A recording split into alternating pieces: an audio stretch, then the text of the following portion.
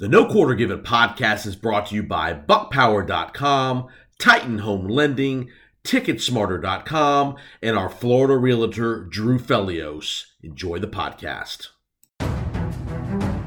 Ahoy, Buck fans! Are ye looking for a different kind of podcast that centers on the yellow-bellied opponents? Well, you've come to the right place. Get ready for an enjoyable, in-depth look back at the important moments, historical facts, and games for the Buccaneers against this week's opposition. It's the No Quarter Given podcast on the BuckPower.com podcast network. Now, let's get started with your co-hosts, Jason Powers and Peter Blake. All right, Buck fans, welcome into a winning edition of the No Quarter Given podcast, 4-game losing streak breaking edition of the No Quarter Given podcast. A Bucs 20-6 win over the Tennessee Titans as the Bucs move to 4-5 on the year. Back in first place in the loss column within the NFC South with New Orleans and Atlanta. I'm your host, Jason. Welcome in, Peter Blake. What's going on, buddy? Yeah, it feels good. I kind of forgot what Victory Monday, Victory Tuesday, Victory Wednesday, Victory Week is all about. But it's nice to be on the winning side again. Yeah, it was a good game, if you will, and the spread was fantastic as always. I had my usual 3 to 4 plates. There you go, man. What was on the menu this week up in the press box? Sirloin with some rice and gravy, and then you had breakfast out there, which was nice before then, and some salad. So got everything in the press box, and then you got dessert, of course, at halftime. There you go. And even a bonus, you got to meet you and Paul Stewart and TJ all got to hang out post game over at the press box. With I know you and Paul Stewart did a fine post game show from on the field. Yeah. Our Paul Stewart, BuckPower.com founder and creator and all that good stuff. He's in the United States for the next few more days as he got to see the Bucs and the Tennessee Titans on the Veterans Day, the Veterans Weekend edition for the game. So I know it was great to hang out for you to hang out with Paul at the game, and then we all got together post game by happenstance. It wasn't even an arranged thing. We all met up at the press, found each other at the press box, had a good little brotherhood, and had a good night. I love it. I absolutely love those kind of times. It takes me away from like bills and everything like that we talked about off air. I love that. And then we had Brian Ford on the post game show. He actually came on and was talking about fan support and the Glazers and salute to service and the fans. So overall, it was just a great day. Just a great freaking day. If you don't know who Brian Ford is, Buck fans, he's the president basically of the franchise. He's basically one step below the Glazers. He's the Glazers, appointed guy to run the franchise basically. So he is a pretty important guy, and that's a great get for you guys to get him on the post-game show. Yeah, Chief Operating Officer, they call him, of the Tampa Bay Buccaneers. So, yeah, it was great. And then we had, of course, Uncle TJ Reeves on, giving his TJ recap of the Bucs win. Yep. Obviously, go to the Nothing But Bucs podcast. That's TJ's post-day podcast that he puts out every Monday, recapping the Bucs win or loss with audio and his interviews from the locker room and all that kind of great stuff, and audio from Gene and Dave up in the booth. So, excuse me, I'm a little. My voice is a little cracking. I'm a little under the weather, but I'm going to make it through, Peter Blake. All right, there you go. Get it done, man. Get it done. All right. So give me a little perspective of the crowd. What was the crowd like? I know it was kind of the Veterans Day salute to veterans and everything. I know they showed on TV. I was watching the TV copy. They had the helicopters flying over pregame. Give me a little sense of the crowd. The crowd was there. I wasn't. A lot of people were thinking there were going to be a lot of empty, seats, but there wasn't. A lot of Bucs fans there, and then. Mr. Ford even pointed this out on our post-game show. Nobody left during the halftime show because they were doing the salute to service. So everybody was in their seats, standing up, patriotic. It was amazing. And I didn't see many Titan fans at all. I don't think the Titan fans were traveling. I don't think there's any Titan fans down here. So crowd was good. It was very good. I actually have a buddy of mine that I didn't get to connect with. He's like the main equipment manager for the Titans. Nice. The main equipment guy I went to college with up in UAB. So Joey Barranco. So that was shout out to my guy Joey. So, but he's been with the Titans at least about 20 years. So he is dialed in with the Titans, and he's a stalwart in that organization on the operations side as far as the equipment side of things. All right, let's get to the game. Again, slow start for the Buccaneers. Tennessee goes right down the field on the first drive, kick a field goal. Will Levis. Remember, no Carlton Davis in the game. He was out with a toe injury. Hint, wink, wink. Who knows? We don't know if that was we don't know what the deal is with that was, but obviously coming off the performance he had in Houston. But give Jamel Dean credit. We'll get to him in a little bit, but he played really well. Buccaneers defensively much, much better, fundamentally sound. That took the offense a little while to get going, but a nice job by that Buccaneer defense early on to keep him in the game.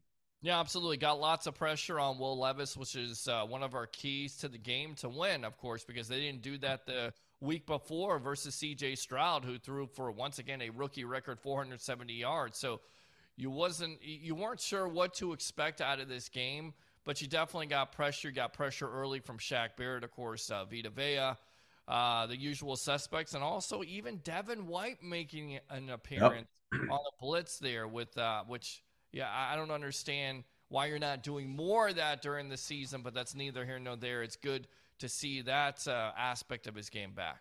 Sounds like the Buccaneers might have had a all defensive kind of a team meeting where they kind of simplified maybe things on defense, maybe agreed to, hey, we're not a very good zone team. Maybe we're going to play a little more man-to-man. You saw more blitzing out of the Buccaneers. Devin White, to your comment, a little more man-to-man on the outside with Dean and Zion McCollum and Winfield, those guys.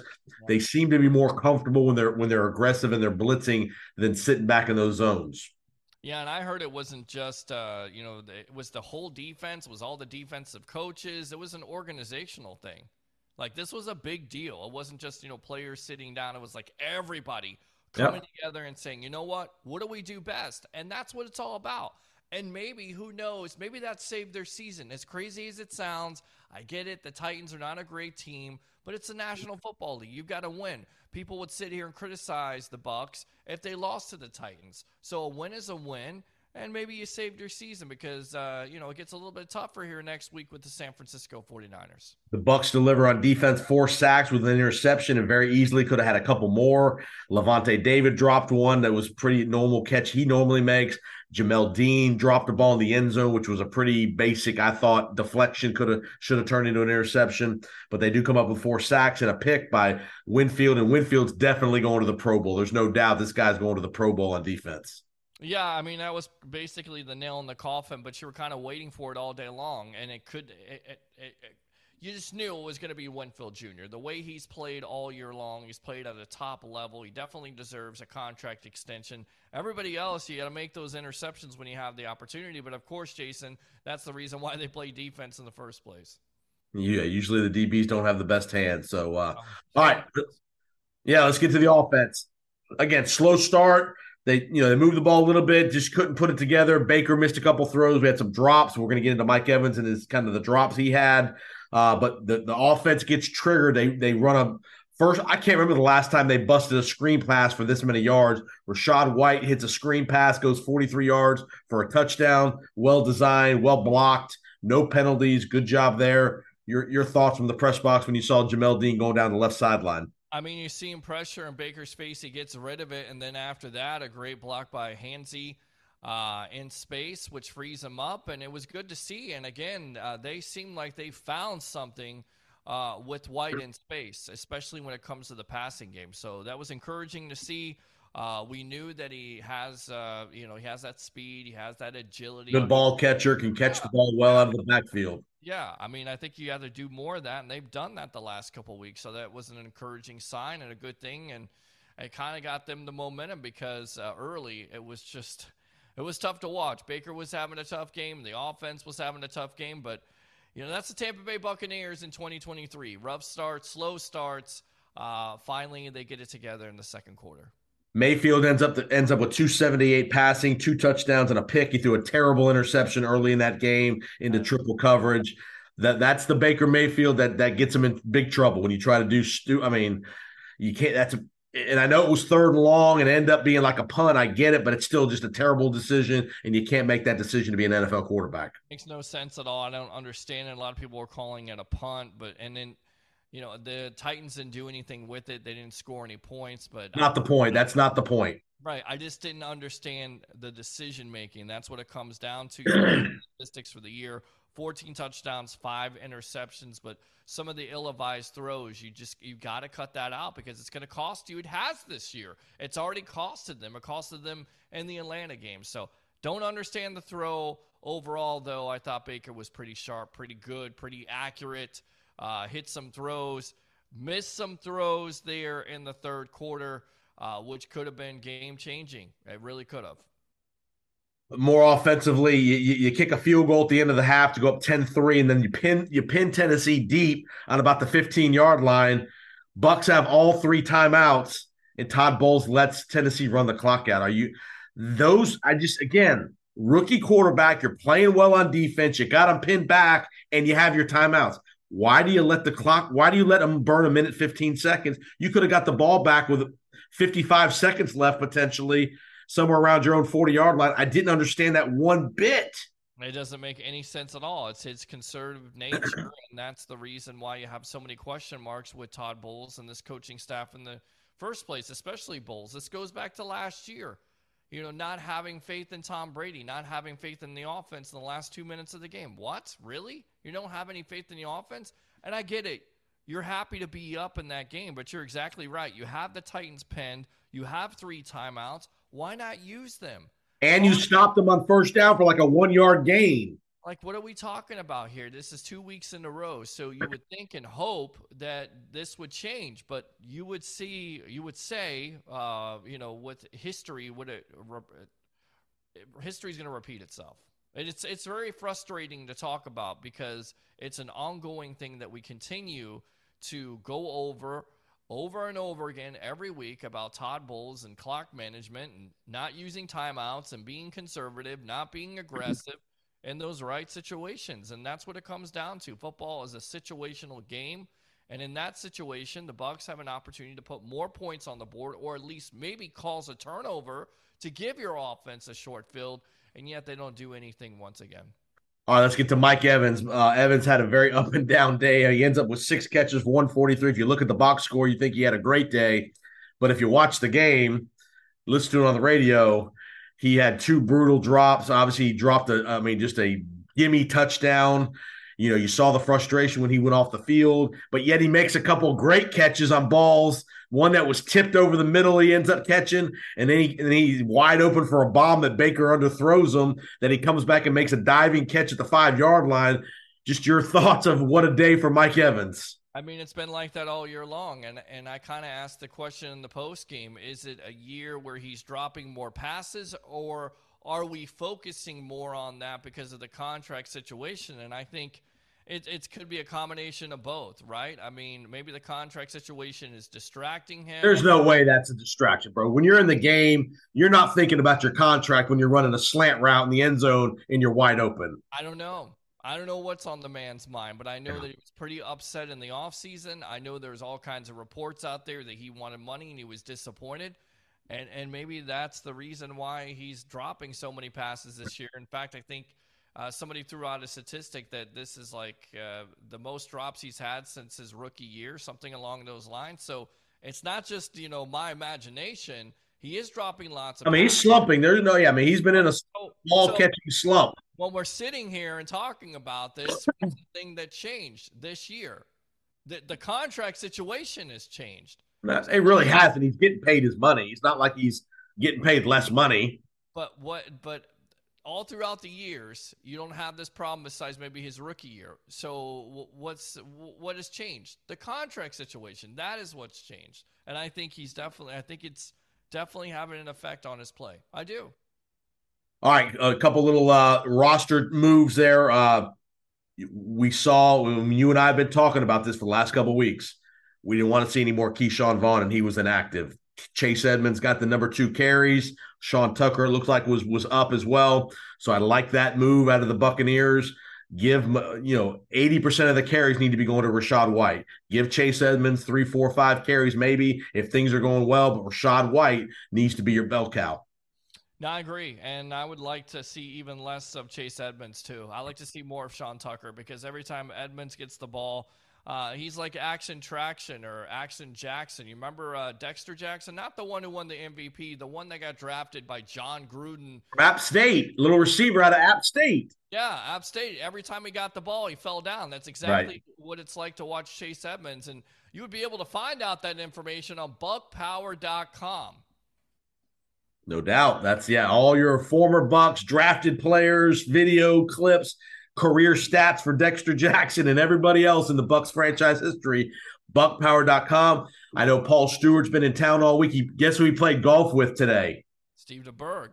Steve DeBerg, the former Parnell Dickinson, the former Buccaneer as well. But Steve DeBerg, who a lot of us know, still lives in the Tampa area, a longtime NFL quarterback, played for the Bucks on 2 or 3 different occasions. But I know Paul played a little golf with Steve DeBerg this week, so good for Paul. I know today was a nasty day in Tampa. It was a rainy and icky day, but that's kind of Paul's weather in England. He's used to that, those rain and those wind and all that stuff. It was a pretty nasty day on the golf course, I'm sure, today.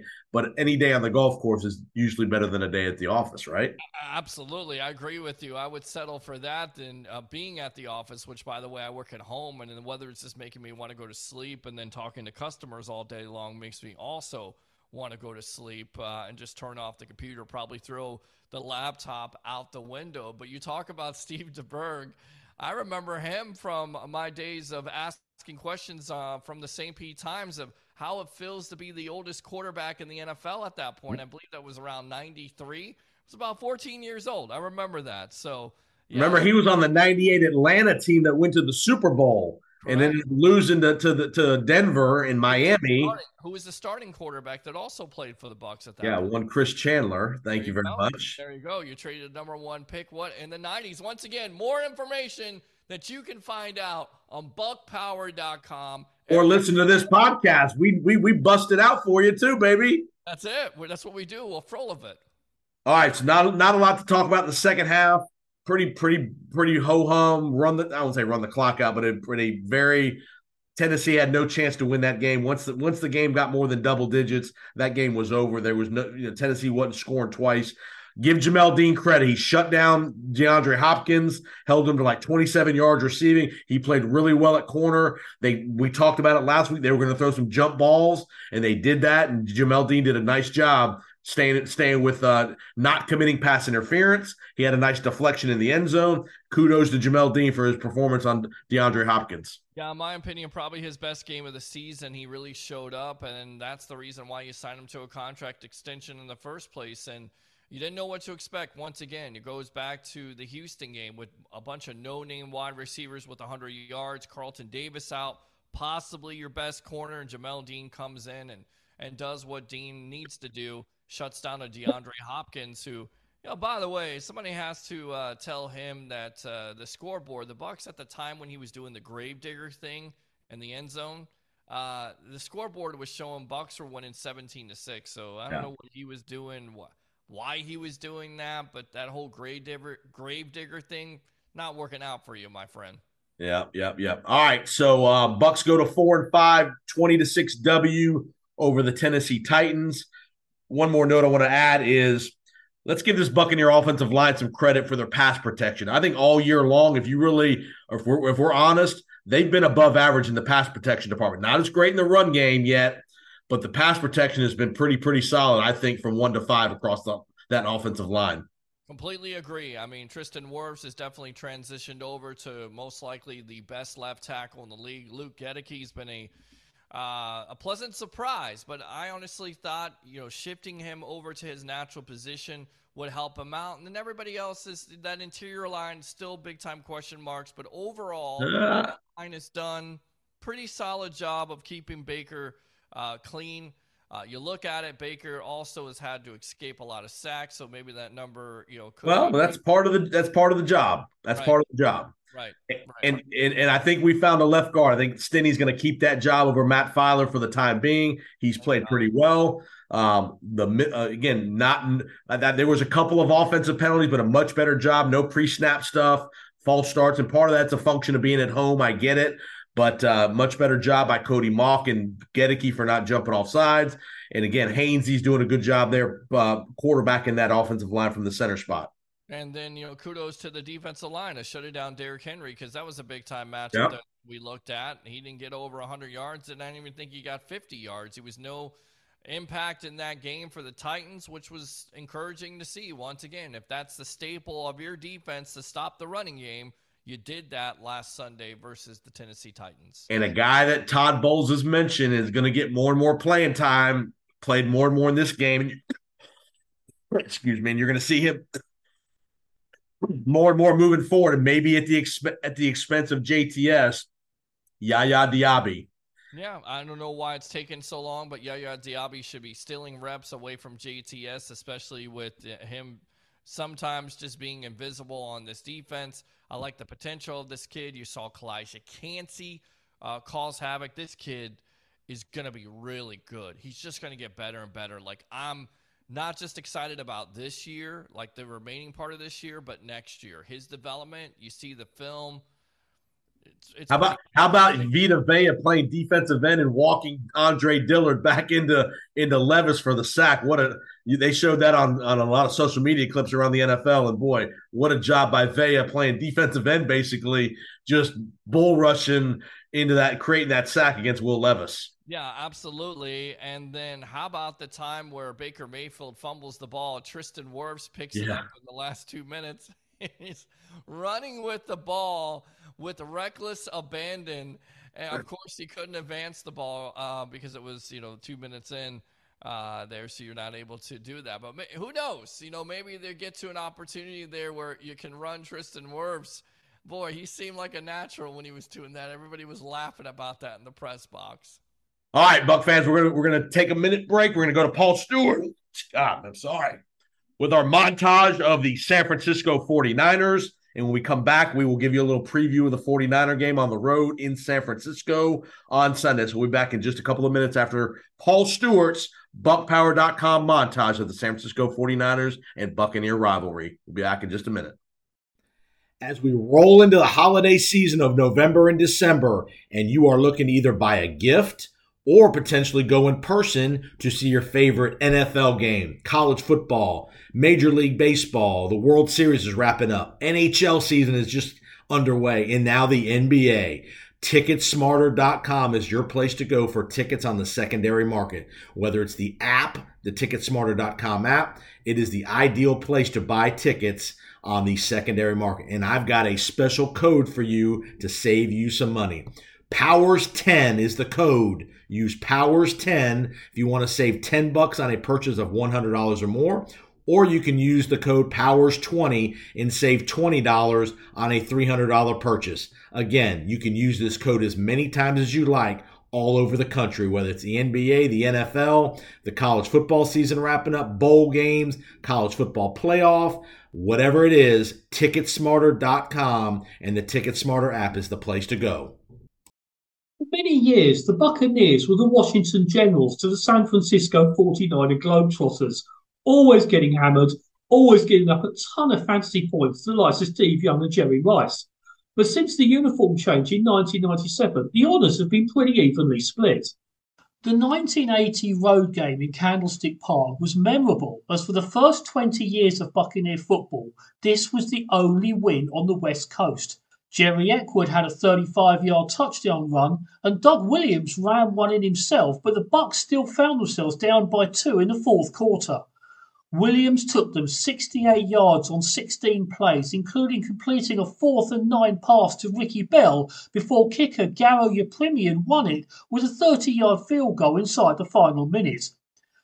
The Bucs took a late 16-13 lead in the Week 2 game in 1989, and in the early days of British TV coverage, host Mick Luckhurst gave out that the Buccaneers had actually won. Unfortunately, Joe Montana scoring one with 40 seconds left spoiled the party, but Mick did call me the next day to apologise on behalf of all the British Buccaneer fans.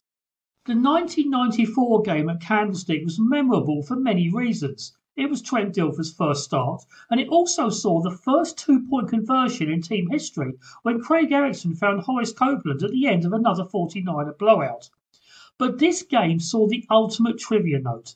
The Bucks played 16 games that season, but quarterbacks started 17. How did that happen?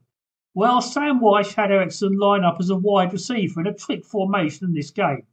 Naturally, it didn't succeed as Vince Workman lost 4 yards on the carry. The 2010 season saw Raheem Morris take his Buccaneers into San Francisco and they recorded a rare road shutout, only the 5th in franchise history. Now I have to show this clip because Donald Penn knows where I live. LeGarrette Blount remains the back for Josh Freeman. Freeman looks, throws, that's a touchdown! Donald Penn on a tackle-eligible play. The left tackle hauls in the touchdown.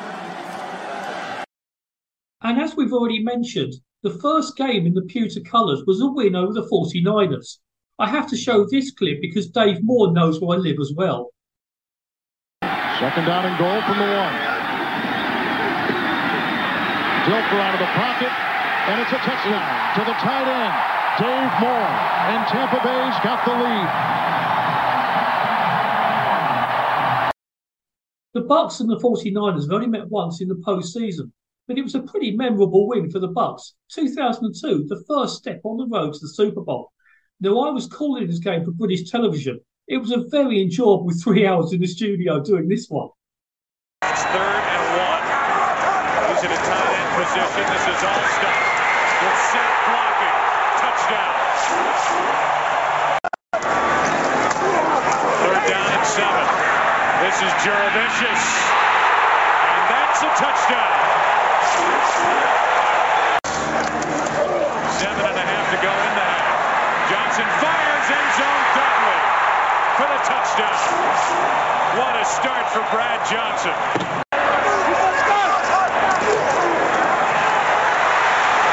Easy touchdown, all stuff. Now, the Bucks will be serious underdogs on the West Coast this week, just like they were back in 1980, and that one turned out pretty well for Tampa Bay. But win or lose, you'll be able to read all about it on buckpower.com. Every player, every game, everything Bucks. Now a word from Titan Home Lending. Are you in the market for a new home? Are you looking to get into a single-family residence, condo, townhouse, duplex, whatever it is? If you need financing help to get pre-approved, which you need to do, reach out to Titan Home Lending and Jason Powers. We'll get you approved in less than 24 hours. We'll get you qualified, figure out what you can afford, and we will get you in a position to be able to make that offer. So reach out to me, Jason Powers, Titan Home Lending. We can help you with an FHA loan, a VA loan if you're a veteran, a conventional loan, a bank statement loan. We can help you with a investment property, a second home. Whatever their financing needs are, reach out to me, Titan Home Lending and Jason Powers, 205-790-1404. All right, Buck fans, we're back. Hopefully you enjoyed the montage by Paul Stewart, who gave you a little chronicle of the Bucks 49ers rivalry. There's been some great moments over the years with the Bucks, Jerry Rice, Joe Montana. I remember they played here a long time ago, kickoff a year. We've had Steve Young. We played them in a playoff game before, so a lot of history with the 49ers. Bucks go to San Francisco. 49ers came off a bye last week and manhandled and throttled the Jacksonville Jaguars 34-3 in a very impressive performance on the road in Jacksonville. A daunting task for the Buccaneers as they head to San Francisco, Peter Blake. Yeah, big time daunting task. A team that, look, is the class of the NFC. Either them or the Philadelphia Eagles are the best two teams in this conference. And with that being said, you have Brock Purdy, Deebo Samuel, Brandon Ayuk, Christian McCaffrey, an offensive line that's healthy. They're relatively healthy. So this is a big-time challenge for this defense. You hope that this Bucs defense is 100%. And the big-time matchup that I'm looking at is that offensive line, especially those tackles, versus the likes of Nick Bosa and Chase Young. I'm looking at you, Tristan Wirfs, and Luke Gedeke, who, by the way, is banged up. So if he doesn't... Got a foot injury. Yep, got a foot injury. Matt Filer would be at the right tackle spot. No, he would not. No.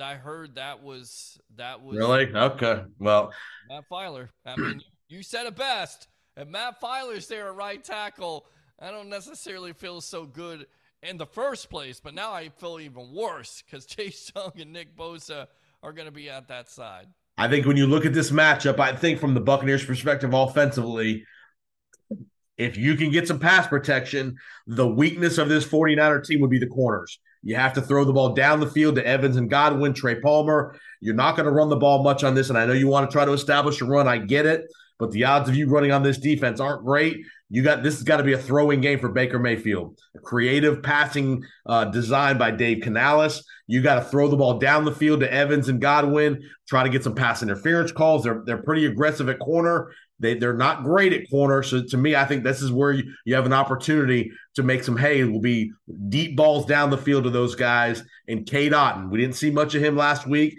Again, you got to occupy those safeties in order to be able to throw the ball outside to Godwin and Evans.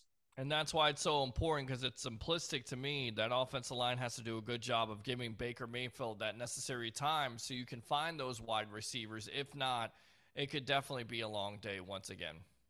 And again, get Rachaad White out in the passing game. Again, you're not going to run the ball between the tackles against these guys. It's going to be swing passes, isolate him on the linebackers. Hopefully he can beat Warner. They've got great linebackers, but again, Rachaad White's a good player in space, and I think that's the way the Buccaneers are going to be able to score the ball offensively. Defensively, remember last year they got just destroyed by Brock Purdy in his first start. They just got manhandled on all fronts. You heard Todd Bowles in the press conference say, we learned some things that we didn't do worth a flip last year against them. So it'll be interesting to see what the game plan is, how they come out and attack this 49er offense who got all their weapons back. Debo's back, Ayuk, McCaffrey, Trent Williams, the most elite left tackle in the game. Can Shaq Barrett hold up to Trent Williams? That's going to be an interesting matchup. Or do you put a Diaby out there to try to – Diaby's a physical guy. Do you try to put Diaby out there? What do you think? Yeah, I mean, why not Diaby? Why not see more? Vita Vea. Maybe you put Vita Vea out wide to occupy Trent Williams. Marquise Watts, I mean, he got some playing time. He showed some flashes of brilliance. So these kids, they need to start. They need to play because they're producing and they're limited amount of time, more than the guys that are starters like, JTS and Nelson, guys like that. You need to get those other guys the starts, and I think it's definitely a point. I mean, Diaby, to me, is going to be the eventual starter of this team. And you got to turn the ball over here. This has got to be a strip game where you got to create some strips, some fumble situations. They run a lot of crossing routes, so there's opportunity after the catch on these crossing routes to strip the ball out, things like that. So you have to be opportunistic here. You got to be aggressive with the strips and the punch outs. And when he throws you one, you got to catch it. We didn't do a great job catching the ball last week, but if he throws you a ball that's catchable, you got to intercept the ball through that Buccaneers secondary or Levante David too. Because if you don't, you give a second opportunity to the 49ers, and they're too good to be given second opportunities. Yep. They're just too good, and you got to play nearly a perfect game versus once again one of the top upper echelon teams. You didn't do that this year versus the Philadelphia Eagles at Raymond James Stadium. In fact, the score looked kind of close, but it was more of a blowout, dominating fashion by the Eagles. Hopefully they get out to a fast start, but I know what this Bucs team is at this point. They don't get off to fast starts, and if they don't do that's the other part. You can't be down 14-0 with 3 minutes left in the first quarter either. You got to stay in the game. I feel like I'm watching the USF Bulls every game when I watch the Bucs. They're down 14, and then here they come clawing back, or they get a slow start. It's crazy. Both teams, USF, problems on offense starting off. Defense can't get off the field, can't get starts, although they beat Temple the other day, but they struggled. Well, the Houston game they scored, it came out firing in Houston. Yeah. Maybe the road scenario gives them a little advantage. Maybe it's a sleepy crowd in San Francisco early. Who knows? Again, maybe with them beating us handily last year and having a convincing win last week, maybe they're overlooking the Buccaneers a little bit. Remember, they got the Eagles coming up. They got some division games coming up. Maybe you catch them sleepwalking for a half and you can jump out 17-7 or something like that. You got to start fast because you can't be down 14-0 first quarter. Agree. All right, Peter Blake, one more thing we'll talk about. We'll get your prediction. Your guy, the punt god's got to punt a little better. They got to win the special teams battle, whether it's a return, field position. Two bad pooch punts by your boy, the punt god. Again, he gets a break. He's had a good year, really good year, but you can't be kicking 18-yard, 20-yard punts when you can pin them inside the 10-yard line. Yeah, I was surprised by that. I don't know if that was by design or it's technique. It was bad. I'm watching the game. It's bad drops. It's just, it's not hard to do if you're not careful. It's bad. It was just bad punt technique and it creates bad punts. It's a technical thing. Just like throwing the ball, you got to throw the ball a certain way. Your footwork, it's all the same thing. Kicking a ball, if your footwork's bad, you're not going to punt the ball very good. Well, I tell you right now. Hopefully, we're not talking about the punt god, right? Because if we are, then that means that offense struggled. So I'd rather not talk about him, but you're exactly right. He didn't have a good game versus the Titans. He's got to be better. All three phases of the game have to play a perfect game versus the 49ers. And let's run a trick play here, Todd Bowles. Run a fake punt. Be aggressive on fourth down if it's 4th and 1 or 2. This is the game, Todd. You got to utilize the opportunities that you have. Be a little more aggressive here. Run a trick play. Run a double reverse. We ran the revert or the flea flicker against Houston. You mentioned it last week. Evans is wide open on the film. Baker throws it to K-Dot, who's covered. You got to throw it to the right guy. Yep. All right, give me a prediction, Peter Blake. You go first. I'm going 24-23. Chase McLaughlin game winner at the gun. He's been tremendous, by the way, for the Buccaneers. McLaughlin kicking the ball. 47-yard field goal at the gun. Buccaneers win 24-23. I'm not so optimistic as you are. I'm going to go 31-10, 49. Okay. All right. I just haven't seen enough. I like where the Bucs are going, but I think the 49ers they're just too good at what they're talking. But who knows? Maybe I've been wrong before. And let's do a quick glance at the schedule. You got 4 division games left, and you got 4 non-division games. You got Jacksonville, San Francisco, Indianapolis, at Green Bay. You got to win. You either have to beat Green Bay or Indianapolis. One of those two you have to win, to me. Yeah, you should win. You have to beat Carolina twice, to me, and you have to at least split with Atlanta and New Orleans. That gets you to 8 wins. Can 8 and 9 wins? But that's a minimum what you have to do to still be in this race. If you lose the 49er game, not the end of the world, but you can't then go lose to Indianapolis. You have to win the Indianapolis or the Green Bay game, if not both, on the road, and then you have to beat Carolina twice. You have to. That's the only pathway I see to a division title for the Buccaneers. And I certainly think it's possible. And I thought, 10-7 at the beginning of the year. 9-8 is going to win that division, bro. It may absolutely. But you get to 9. You got to get to 9. Carolina's 2. New Orleans, I think it's a winnable game now with Carr out. That's 3. Atlanta, Green Bay or Indianapolis, that's 4. That's 4. That's 8. I get you to 8. Can you beat the other team? Can you beat Jacksonville? And could you beat it? One of those 3, you got to win. Jacksonville will be tough, but they're not necessarily playing. Home game, though. It's a home game. That's true. All right, 24-23 for me, 31-10 for San Francisco for Peter. Give the audience a quick update. All your great work. I know you did a post game on the field. Tell everybody where you're going to be with JB Peterson show and such. I don't know where we're going to be on Sunday. We may be at the patio. We may not be, but definitely tune in to the Sports Web. Like and follow on YouTube and, of course, on Facebook. And go friend me there at Peter H. Blake. Tune in on Wednesdays, Wednesday mornings from 10 to 12 on the JP Peterson show. And, of course, the evolution of sports talk television. And if you're in the Tampa Bay market or the Orlando market and you get this on Thursday, i.e. Thursday the 16th, check me out, Spectrum Sports, 10:30 p.m. We're talking Bucs and what the Bucs have to do to me and Roy Cummings, talking what they have to do to win the division. So Spectrum Sports 360, 10:30 p.m. Thursday night in the Tampa Bay and Orlando markets. Powers on Sports podcast, this podcast, Florida Football Insiders podcast for all of our good stuff. Peter Blake, let's make it 2 in a row, my man. It sounds good to me. I don't know if it's going to happen, but we'll see. We will definitely see.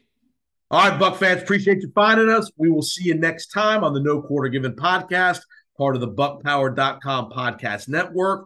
Paul Stewart, safe travels back to jolly old England. I don't want to see you on CNN and no plane crash or nothing. Good travels. He's having a fun week in Tampa. We're going to hopefully try to get together before he gets out of town.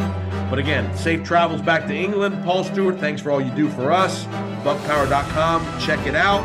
And Buccaneers, let's make it 2 in a row and get to 500, okay? Let's do it, Bucks. Here we go. See you next time. No Quarter Given Podcast. Go Bucks. Join us again soon for another preview of a scallywag Buccaneer foe when we come back with another No Quarter Given podcast. And make sure, for the best in historical Buck coverage, you go to BuckPower.com. And as always, keep listening to the BuckPower.com Podcast Network.